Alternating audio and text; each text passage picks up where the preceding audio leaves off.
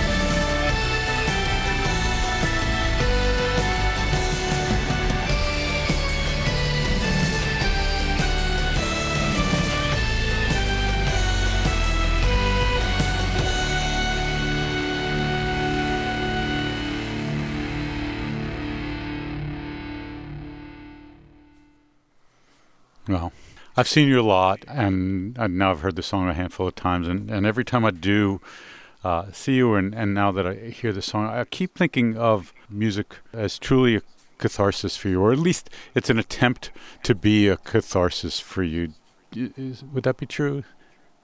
Yeah, I'd say so. Yeah.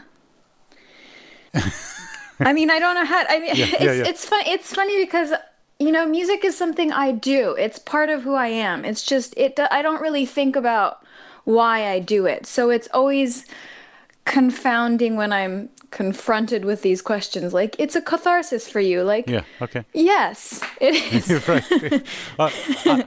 I guess in many ways, like some people write songs because they want to tell somebody something and pass something along, and some people do just because you just have to. Like, there's almost not a choice.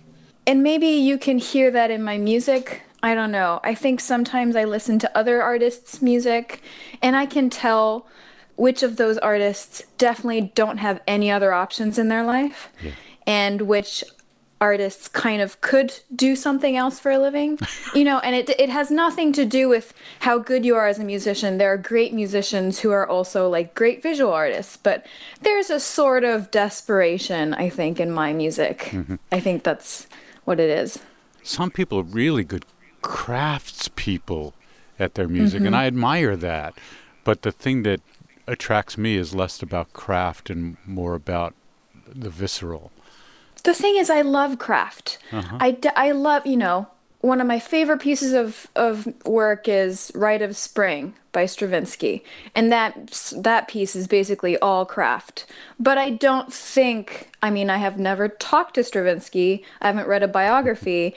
But I don't think that he wrote it to enjoy the craft of writing.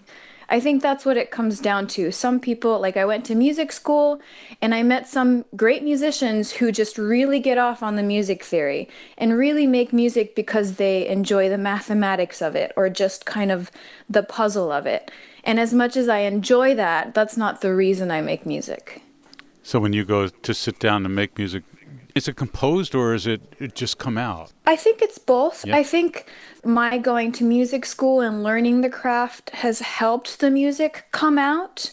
Because otherwise, if I didn't have all the tools in my toolbox to make music, if I didn't learn about music theory, if I didn't learn how to play an instrument, if I didn't think about song form and yada yada, right, then I would just have this vague abstract idea in me that was just, I don't know, spinning around in me that I might not be able to express. So I think it's both for me. It's this like chaotic element in me, this primordial kind of creativeness in me, but I'm using all the tools in my toolbox as a craftsperson to bring that out. Mm-hmm. And at the beginning of the song, there's this tension. You want to talk about like who's on this and what is it? I can't tell if it's, a synth or if it's an organ or if it's a number of different things. This song actually, it's similar to my last album, Puberty 2. It was just me and the producer Patrick Hyland in a studio kind of trading off on keyboards, on guitars, on bass. Patrick definitely did the drums, but other than that, I don't even remember who did what. I think we both kind of played apart and then decided who was better at playing it and then recorded the better player. And so I tend to be the better pianist or keyboardist. He tends to be the better guitarist.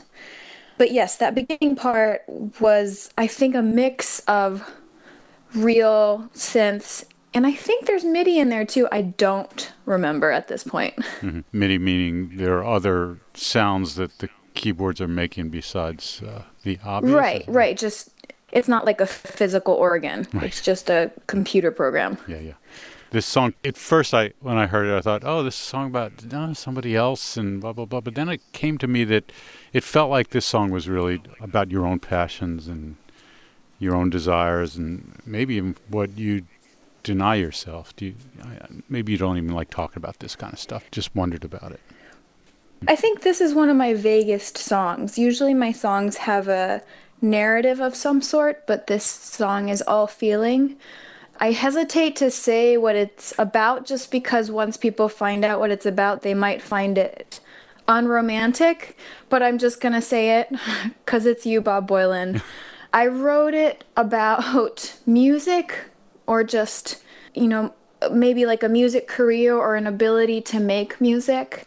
I think, as a musician, you have to keep sacrificing other things in your life, sacrificing relationships, sacrificing other opportunities, maybe even your physical or mental health in order to do it, because it's not an easy thing to do, and it's not a job that people need you to do, like being a doctor or a plumber. And you really have to give up a lot of things to do it, I think. And so I wrote it over a long period of time thinking about all the things I give up for it, but I gladly give it up because I love it so much and I can't imagine doing anything else. In the middle bridge part, I guess, I don't know if you'd call it a bridge, I say, I'm a geyser, feel it bubbling from below, hear it call, hear it call, hear it call to me, and hear the harmony only when it's harming me, it's not real enough. And I'm just kind of in that part trying to talk about how sometimes pursuing this isn't even good for me. And there's something in me that needs to come out, and it's not being fed by this career in music or this act of creating music. But then I go back to thinking, but it doesn't even matter. It doesn't even matter if it's good for me. I will be whatever it needs me to be. I will do whatever it needs me to do in order for me to continue to be able to make music. And so, yeah, it's not really about a person, which might disappoint listeners because it's so much more romantic if it was about a person, but it is about just like following an idea, regardless of whether it's actually good for you. What you just expressed is what draws me to your music, and it's that have to thing that, and whatever it is that's feeding you and you feeding that music comes across as a listener. I also think that even though you say to me and then obviously to other people what this is about, I don't think that happens when we listen to music. I don't think we remember that when we listen to music. It becomes a part of what we need at the moment.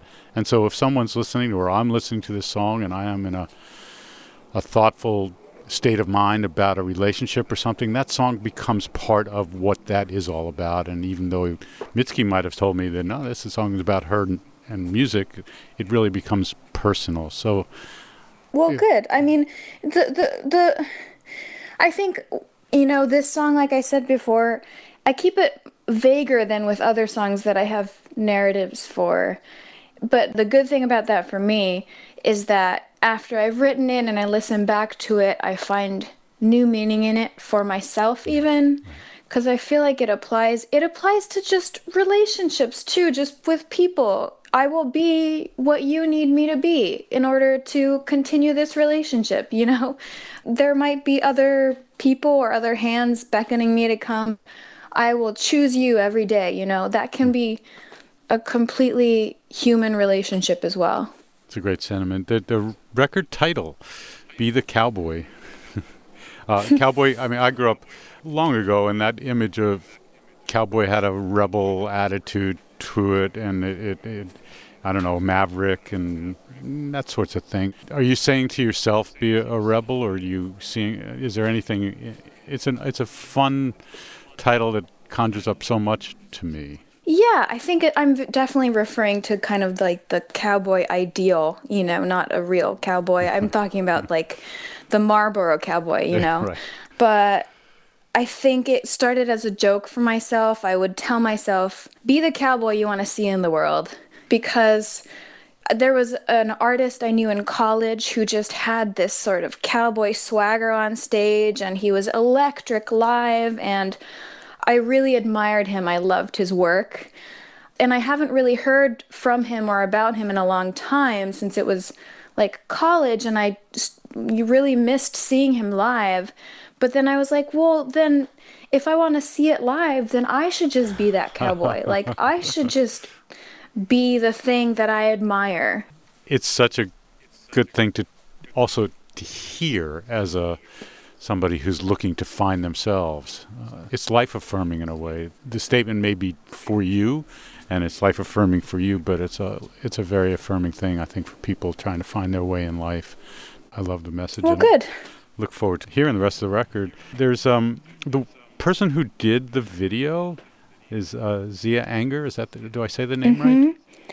Yeah, Zia Anger, and she did the my video for Your Best American Girl as well.